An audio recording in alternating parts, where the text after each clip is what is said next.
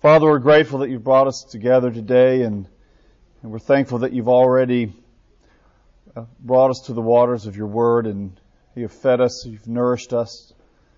And Lord, I thank you for these friends who are here. I thank you for giving us the opportunity to read your word together, to think about the Bible together. And we pray for our friend Jerry today as he's going through tests, that you'll bless him at St. Vincent's especially, and give Sis a sense of your presence and blessing as well. So, Father, we anticipate you to speak because you promised to do that with your word. And so we anticipate that this morning. In Jesus' name, amen. Okay, so last week talked a little bit about sort of an overview of John's Gospel. John's Gospel views Jesus' identity from a holistic perspective, if you remember that. In other words, Matthew, Mark, Luke, and John, though there are traces throughout the developing narrative that revealed the true character of who Jesus is and His divine identity, there's a sense of unfolding in the pattern, of the narrative pattern in Matthew, Mark, Luke, and Matthew, Mark, and Luke, whereas John views Jesus' identity from the totality of His person, His divine personhood, including His death and resurrection, and also, if you remember, including the purview of the mission that would be propelled by Jesus' life and ministry in His disciples. So John's Gospel views things from the whole. We talked last week about the necessary relationship between the Holy Spirit and the Scriptures. Is that something very central to John's thought? And then we mentioned briefly the interplay in the Gospel of John between theology and history, or between revelation and history. And one of the little maxims that I gave you last week, and I steal all my thoughts, so this comes from somebody else. See, we get Spurgeon quoted around here. Spurgeon said, "No really good sermon is without plagiarism." I mean, everyone's got some plagiarism. But the little maxim is that proximity to historical reality is not necessarily a guarantee of truth. I'll say it again. Proximity to historical reality is not necessarily a guarantor of truth. Now that's something to really think about, because we live in a highly our consciousness as modern people as it relates to history is highly calibrated. We want to know how events happened, how they really happened. But we don't often take into account that all history is necessarily interpreted history, and more than that, people who are in the events themselves as they are taking place often have a worse perspective, or at least not a full perspective, as those who get to see it in retrospect. Just think about all of us in here can remember the events of 9/11, right? We were there when it happened. We were proximate to the historical reality as our television sets were turned on. But that doesn't necessarily mean that we've understood the full panoply of what happened in that moment. It's taken time and will continue to take more time. Another example of this is Civil War history. Not very long pattern of time there, or period of time, is it? Who are the history buffs? 1861, is that right? 1864 or 65? So we're looking at a rather short period of time, and there are more books published on the Civil War every year than any other historical factor in I think in the publishing world. Why? Well, because of the intensity of that moment, the multiple factors that were going on sociologically and politically and historically, not to mention the fact that there's massive amounts of primary source data that people have to work through. It's a minefield. So when we come to the Bible and try to think about the relationship between the Bible and historical reality, that's something we want to affirm without reservation. There's a correspondence between the way in which Matthew, Mark, Luke, and John narrate the life of Jesus. There's a correspondence between that and reality itself, but we recognize that correspondence is an interpretive one. Part of the reason I wanted to teach this class is I wanted to force myself to read a little bit of Thomas Aquinas' commentary on John. And it has proved to be fascinating, as you would expect, right? As one of my colleagues has a T-shirt with a picture of Thomas Aquinas, who was he would have appreciated this morning's sermon like I did. In other words, he was a bigger fellow. There was a little cold sculpting going on for Aquinas. And the caption on the T-shirt is, "The original deep fat friar." So that's pretty good, right?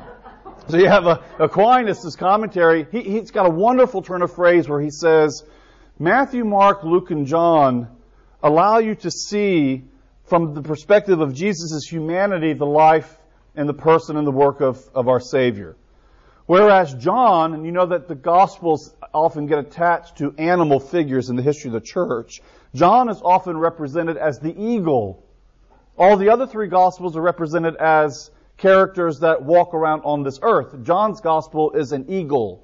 If you go into the Beeson Chapel, you'll see the lamb and the cow and the eagle all in our chapel there where I teach, representations of the fourfold gospel. Well, the eagle is looking down from the perspective of the divinity of Jesus and is allowing us to see. It's revelatory in the sense that the curtain is being pulled back so that you can have some sense of the significance of this historical figure that you're encountering. This is not just the carpenter's son. He is that.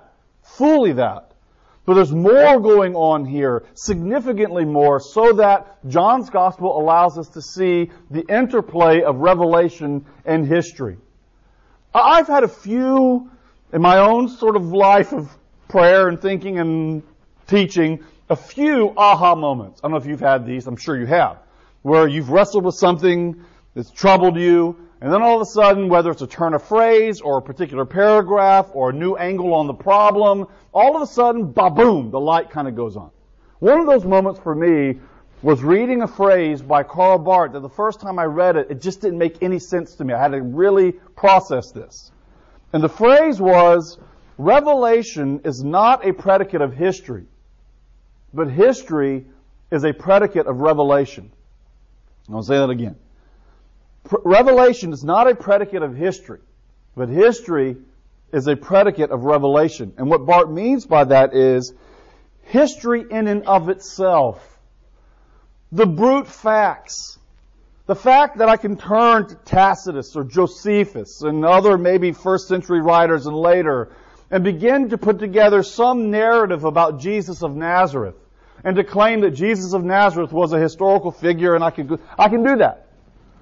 But to be able to think about the implications of those historical moments, to talk about God's interaction with time, to talk about the interaction between what's going on with Jesus and the creation of the world itself, and how the world is being rightly ordered again because of this historical figure who's kicking up dust in the first century world of Palestine, I need the revelation of God Himself to be able to make sense of that particular narrative reading and that narrative construal.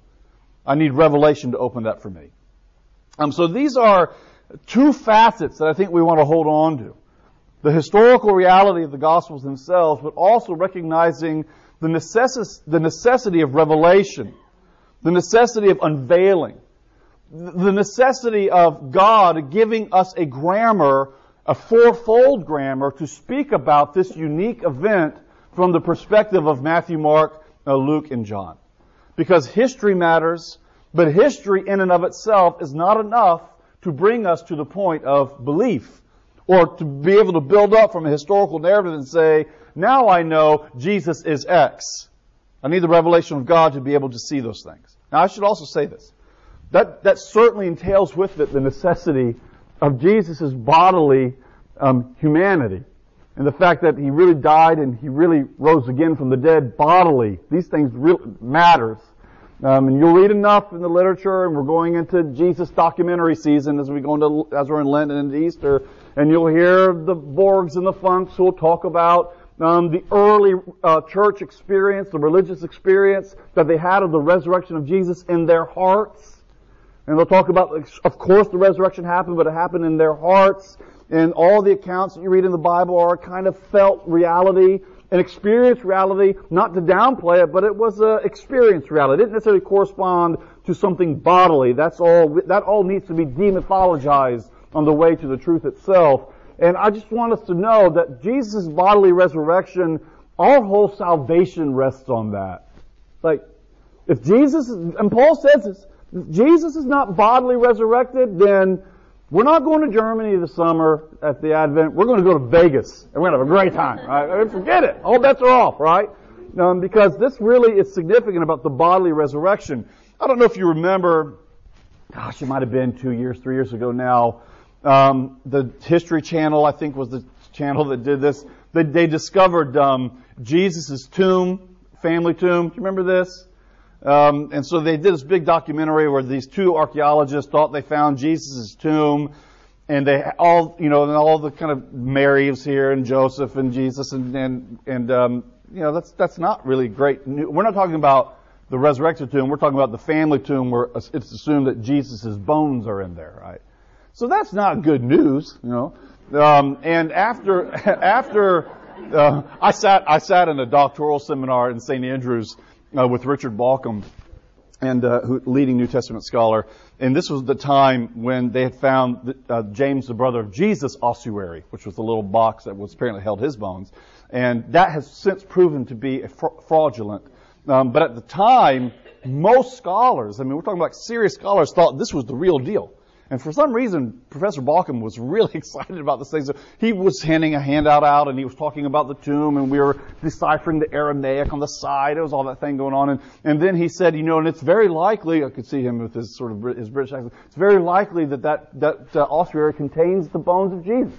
And then he went on, and then he stopped, and he says, whoa. Those are the bones we don't want to find. All right. He meant the bones of James. So if you remember this story on the History Channel, they did the big documentary, and then they had, and I thought the History Channel did a good job on this, they had a live debate afterward, moderated by Ted Koppel, who was brilliant at his role in that, as moderator. So he's moderating this debate, and you had the two archaeologists on the side who are arguing that this really is Jesus, and then you have, on the other side, a Catholic priest, a fellow named Darrell Bock, who's an evangelical Jesus scholar, and then William Dever, who's an archaeologist who, by the way, has no dog in the fight of whether or not Jesus is true in the ancient Israel. He's not a believing archaeologist. He called that whole thing, by the way, in his terms, archaeoporn. That was his term. Right? That's a pretty brilliant turn of phrase, actually. But in the exchange, right, the Catholic priest, he said something that I don't think he meant it. It just came out the wrong way.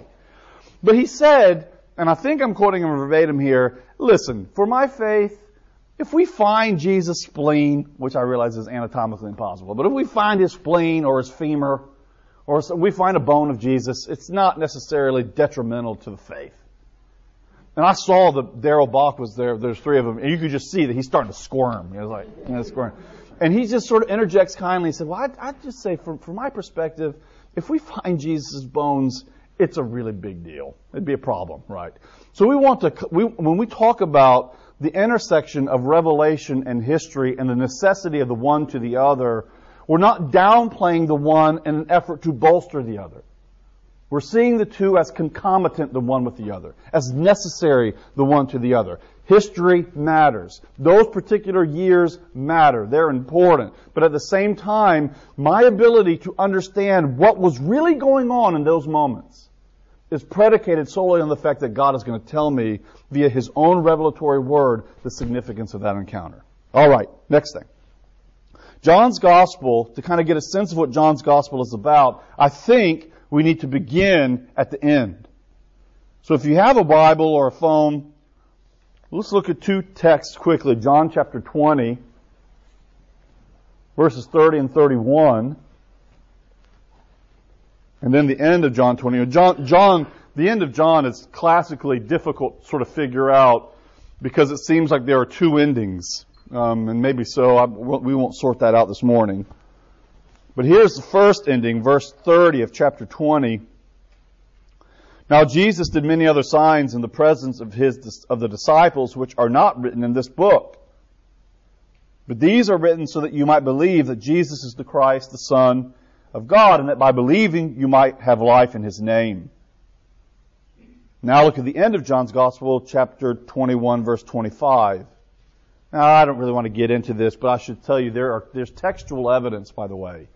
In the manuscript tradition of John 21:25, there's certain traditions where it's a palimpsest that's set on top of the ending of John 20. In other words, a palimpsest is when earlier texts are then later texts are written on top of older texts. And so, I'm not going to make an argument for this. I'm just going to make an assertion. It's my opinion. I changed my mind on this, but it's my opinion that John 21:25, this last verse, is not just the concluding verse to John's gospel, but to the entirety of the fourfold gospel canon. So this is an interpretive claim about Matthew, Mark, Luke, and John, to my mind, not just the ending of John's gospel. And this is what it says. Now, there are also many other things that Jesus did. Were every one of them to be written, I suppose that the world itself could not contain the books that would be written. What a great phrase. Okay. All right, so here you have this. Now, there are other many things, but these are written that you might believe. So what do we have here? I used to think that the ending of John's gospel was a superlative claim primarily in its force. In other words, you think this is good, what you got in John? Man, he did so many other things, we could write books to the moon and back. I think that was traditionally the interpretation that I gave to that verse. I actually don't think it's intended primarily to be a superlative. I think it's meant to be a counterfactual, a statement of negation. In other words, yes, many other things could be written because he did so many things. And you could go to the moon and back with them. But these are written that ye might believe. It's a statement that's claiming the sufficiency of the fourfold canon, Matthew, Mark, Luke, and John. And if you just want to limit it to John, fair enough, John's gospel, that yes, he did other things, but these here are preserved for you as the unique medium by which God is communicating you the significance of the person and work of Jesus of Nazareth.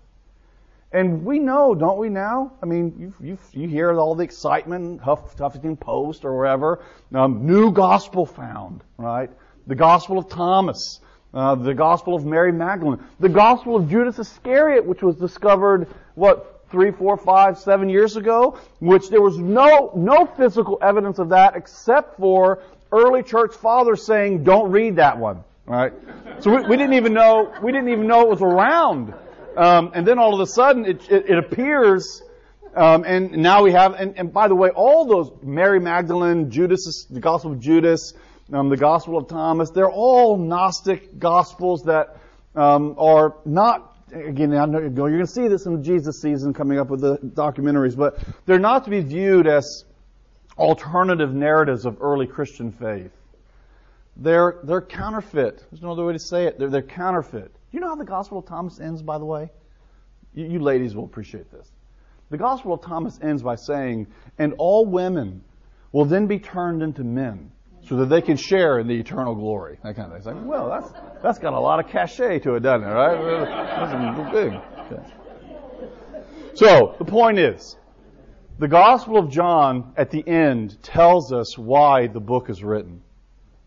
These things are written for the purpose of engendering belief and faith. They're written so that you can know the significance of who this figure actually was and is, and that you can put your faith and your trust in that figure as the revelation of God's grace and His truth. The unveiling of God's own glory revealed in the face of our Savior, Jesus. These things are written. These have been preserved. These have been recognized in the life of the church as both apostolic and canonical, so that you might have a living attestation to the significance of the person and work of Jesus in your midst and in your life, to engender faith. That's why it's here. Not necessarily so that you can itch all of your historical curiosities, not necessarily so that you can put together a narrative that you might want to put together because you feel like you've got a lot of missing parts there that need to be filled in. And guess what? There are a ton of missing parts. I mean, I don't know if you feel that way reading the Gospels, but I can read the Gospels and go, my goodness, I mean, what was going on in the carpenter? How good of a carpenter was he?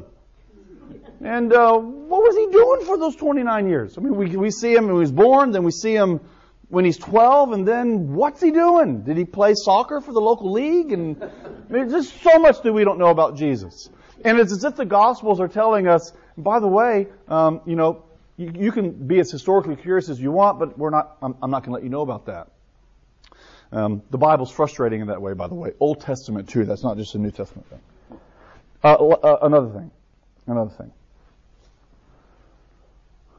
Jesus is the dispenser in John's Gospel of truth. Truth. Matter of fact, it's a leitmotif. It's a red thread that holds together the Gospel of John. It's what makes Pilate's question when he asked Jesus, what is truth in this Gospel, so poignant, because it's not just a one-off statement from Pilate. It's a statement whose character and source we've tracked it all the way through John's Gospel. And what does it mean to say that Jesus is the truth? Well, I think in John's Gospel that claim is a twofold claim. Number one, rooted in the Old Testament.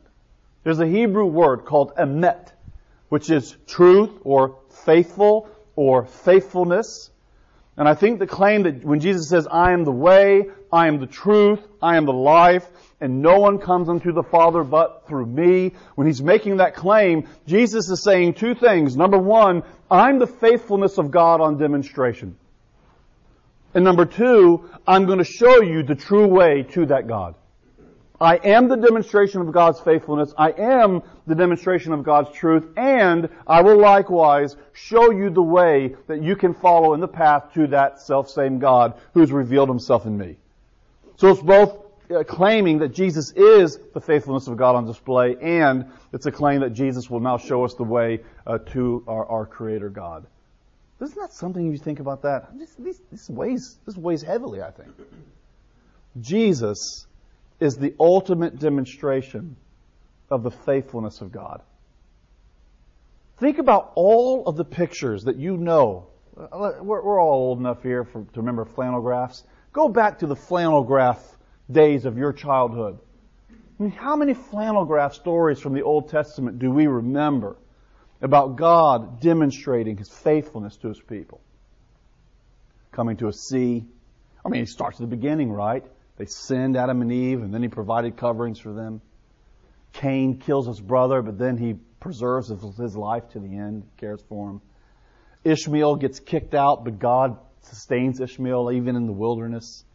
Israel is a mess, but God hears Israel's cry of burden, and He redeems Israel from Egypt and brings Israel to the edge of the Red Sea. And in one of my favorite lines in all the Bible, God says, Moses, tell them to step aside because I'm going to fight for them right now.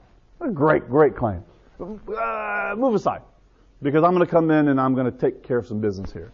And He redeems them, and they choke on the dust as they get to the other side. And then they go into exile, and God brings them back. I mean, God's demonstration of His faithfulness to His people, His recalcitrant people, is demonstrated in the Old Testament again and again and again. In fact, all the bad stuff that we tend to associate with the Old Testament is never an end in itself. All that judgment stuff you see in the Old Testament is meant to be a means toward God saying, hey, I want to display for you again the magnanimity of my grace toward you, of my faithfulness toward you, of my love for you. And John's Gospel tells us all of that, all of those pictures in the Old Testament are just prologue, prelude. They're indications that flash lightning in the moment of Israel's lived experience before God to say, your God is gracious. He is slow to anger. He's quick to forgive. And they all anticipate something much bigger in the life of God's dealing with His people. And when you start following the narrative of Jesus through John's Gospel, John is at pains to tell you, and by the way, the pinnacle of that moment is the revelation of God in Jesus. The pinnacle of His demonstration of God's faithfulness to be God for His people, to commit Himself in covenant to them. I will be your God, and you will be my people. And I'll go so far to do that I'm going to enflesh myself, entering into the world, bearing the weight of your sin in both my life and in my death, and raising from the dead for the sake of creating the new world that I meant from the beginning. It's a demonstration of His faithfulness. Jesus is the faithfulness of God on display. And when you follow the narrative, it's radical faithfulness. It's the kind of faithful love, the kind of loyalty. That's the term that I think we should probably have somewhere in our connotative, apparatus here. He's loyal to His people, even when they're unloyal to Him. He can't deny Himself. Can't. And here in the gospel narrative of John, we see God's demonstration of His faithfulness, of His truth, displayed for us in ways that really we could have never anticipated. It boggles the imagination. So when we come to John 1,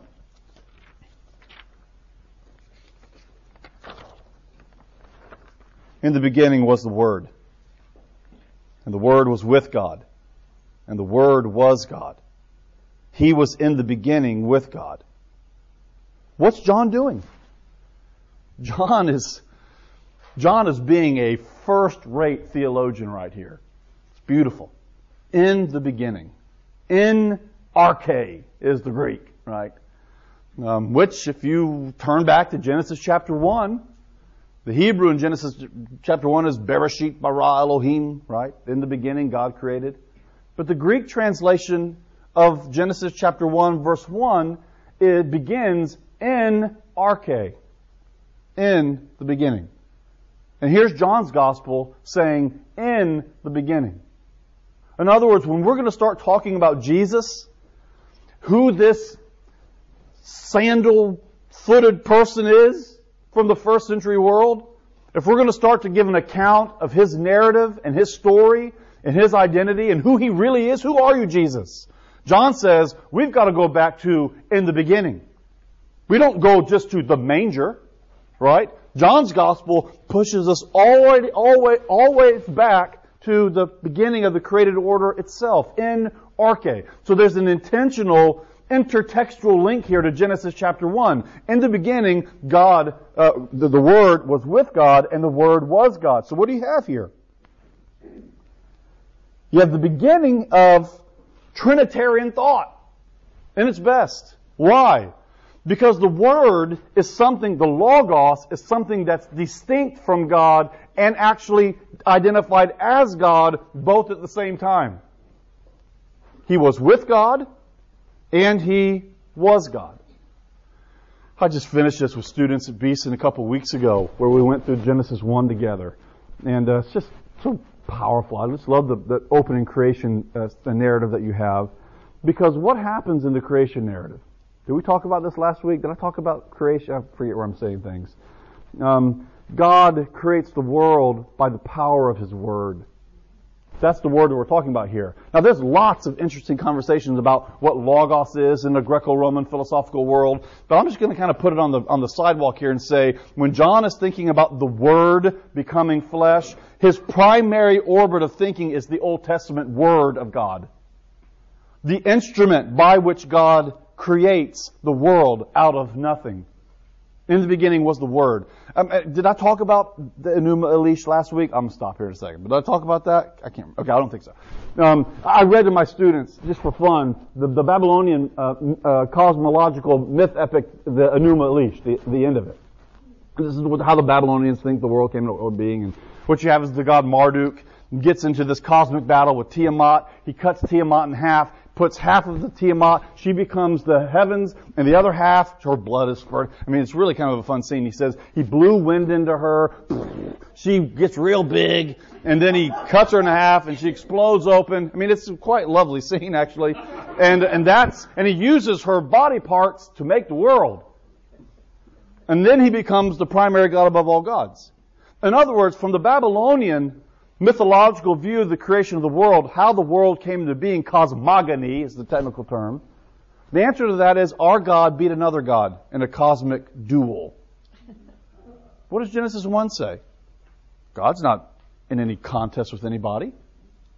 He speaks by the creative agency of His Word. And all of a sudden, it's there. Light separated from darkness. Water separated from land. So when we read John chapter 1, you do not have a more robust claim about the divine identity of Jesus Christ than John chapter 1, verses 1 through 4. He was with God, and He was the very creative agency by which God spoke the world into existence. Why? Because the Word of God is God. They correlate to one another on the level of shared being. Oh, I've got to stop. So, Lord, thank you for this text, and thank you for John. And thank you, Father, that we just get a bit of a taste in this book about the overwhelming character of who you are. And I guess, Lord, whatever view we have of you, Jesus, it just needs to be bigger. And I pray that you'll help John's Gospel do that for us, Lord, that you'll peel the curtain back a bit and let us see the enormity of the claims that are being made here, that you, Jesus of Nazareth, who entered into the world to redeem us, and the world didn't know you, they didn't recognize you, even though you, Jesus, were the selfsame one who spoke the world into being.